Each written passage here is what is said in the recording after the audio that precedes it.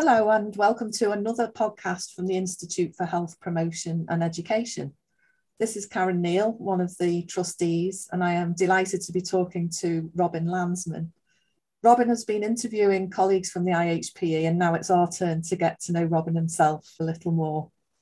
So Robin is a trustee and an allied health professional as an osteopath. He's had many roles in education, coaching, media appearances, but I'll leave it to Robin to tell us a little bit more. Welcome, Robin.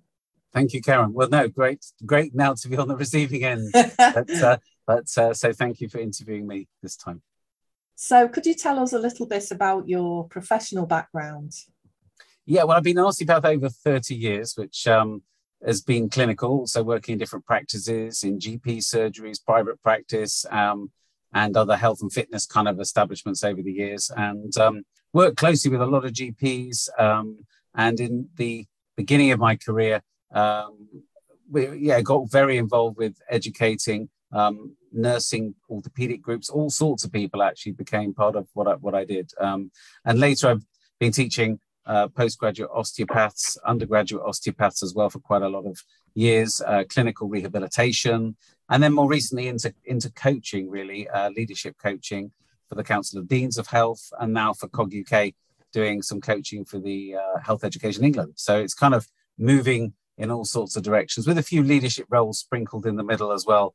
I was president of the Institute for a while as well. So yeah, just quite a lot of variety, I think.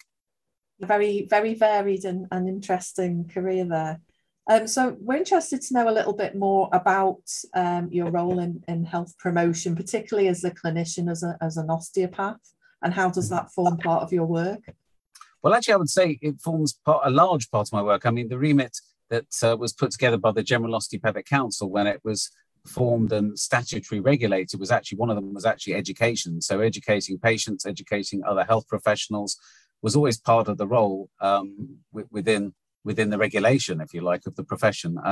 But I think as a useful tool, it's an amazing way to connect and help patients understand themselves more, understand how their bodies work more, and also to educate them around what they need to do to change in their lifestyle, really, to improve and move forward. So that could include exercise, dietary changes, and even becoming more mindful and aware of what the triggers are that drive their problems, that seem quite often to find very difficult to understand why perhaps they've occurred, and need a lot of support.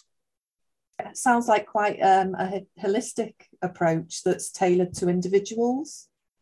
Well, it's funny you should say that. The word holistic has now become more popular and popular across lots of different professional groups, including the medical profession. And so I'm actually delighted that's happened. I mean, in the early days, it was a little seen as alternative using the word holistic. And actually, I suppose it's always been true that as an osteopath, we've looked at people with this 360 approach and connected with them to find out what they needed as individuals. So the word holistic to me has always been relevant. And I'm delighted to say these days it's even more so, and become part of more mainstream thinking, especially in the last couple of years, actually.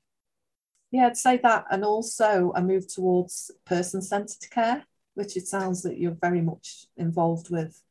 Yeah, I mean, I think the collaborative approach is always how we've tried to work. And, it's difficult because people come in presenting their problem as they do, having looked all sorts of things up or suffered for quite some time.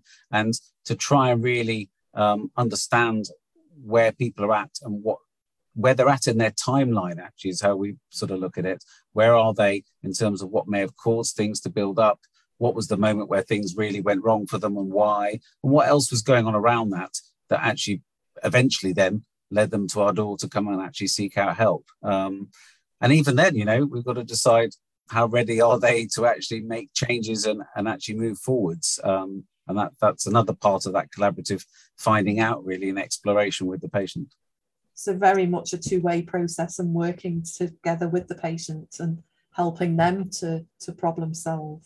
Yes. And that's a constant cycle, really, because I don't think it stays the same either, because people even come back to us years later and they think it's the same thing, but actually their body and everything about them's changed over the years. It's not static.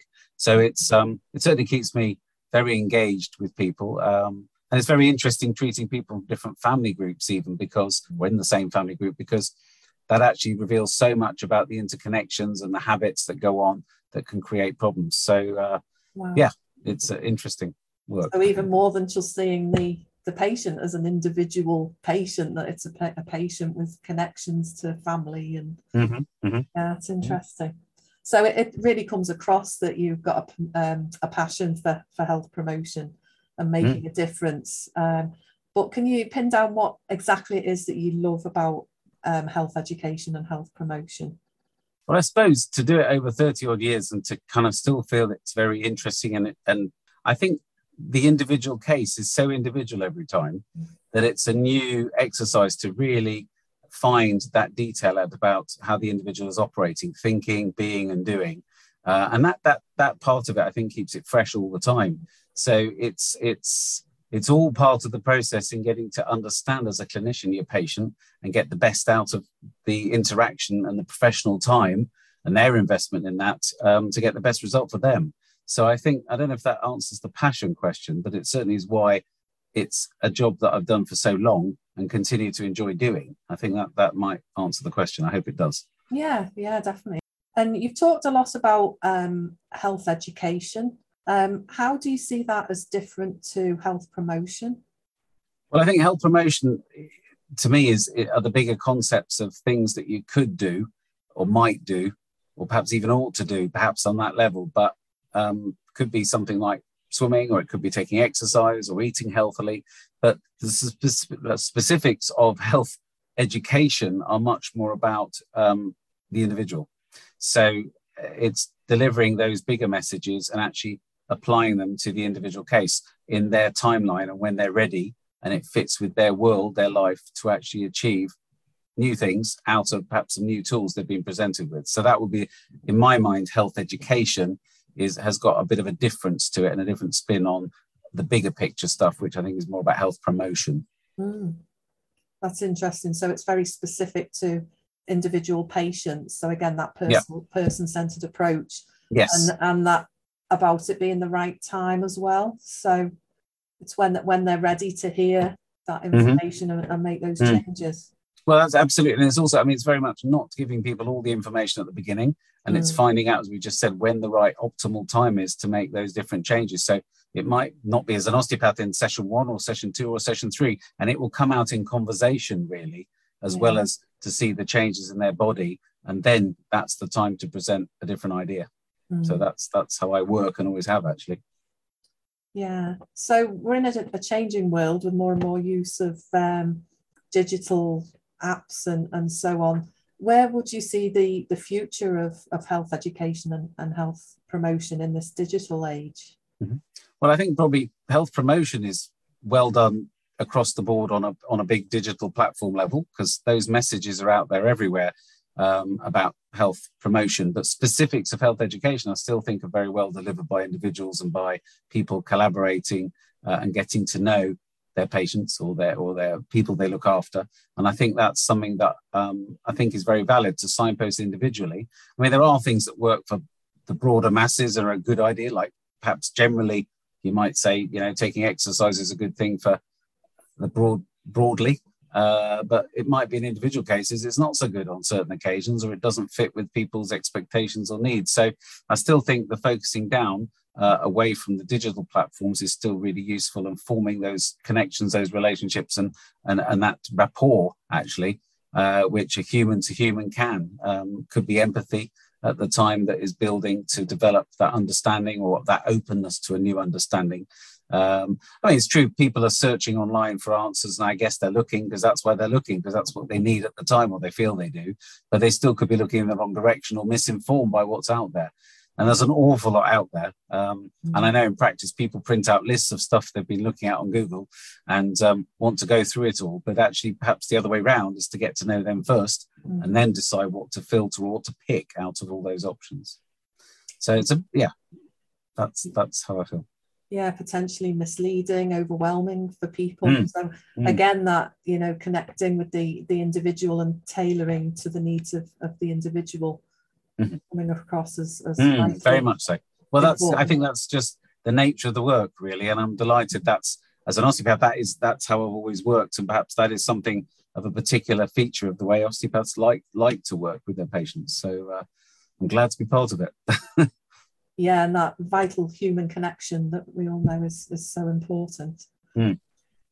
So thank you. It sounds incredibly insightful, what you've observed over the years working on, as a clinician, which must be really helpful for, well, I know it's really helpful for your work in health promotion and with the IHPE and what you bring to that.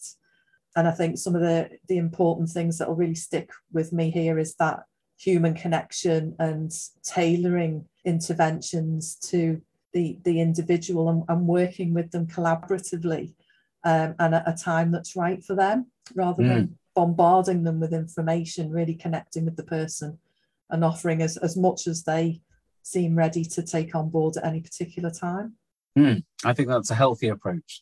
Yeah, definitely. Yeah. Oh, it's been really good to talk to you and learn a bit more about what you do, Robin. Thank you. Well, thank you, Karen, very much. It's been great to be interviewed by you. Thank you.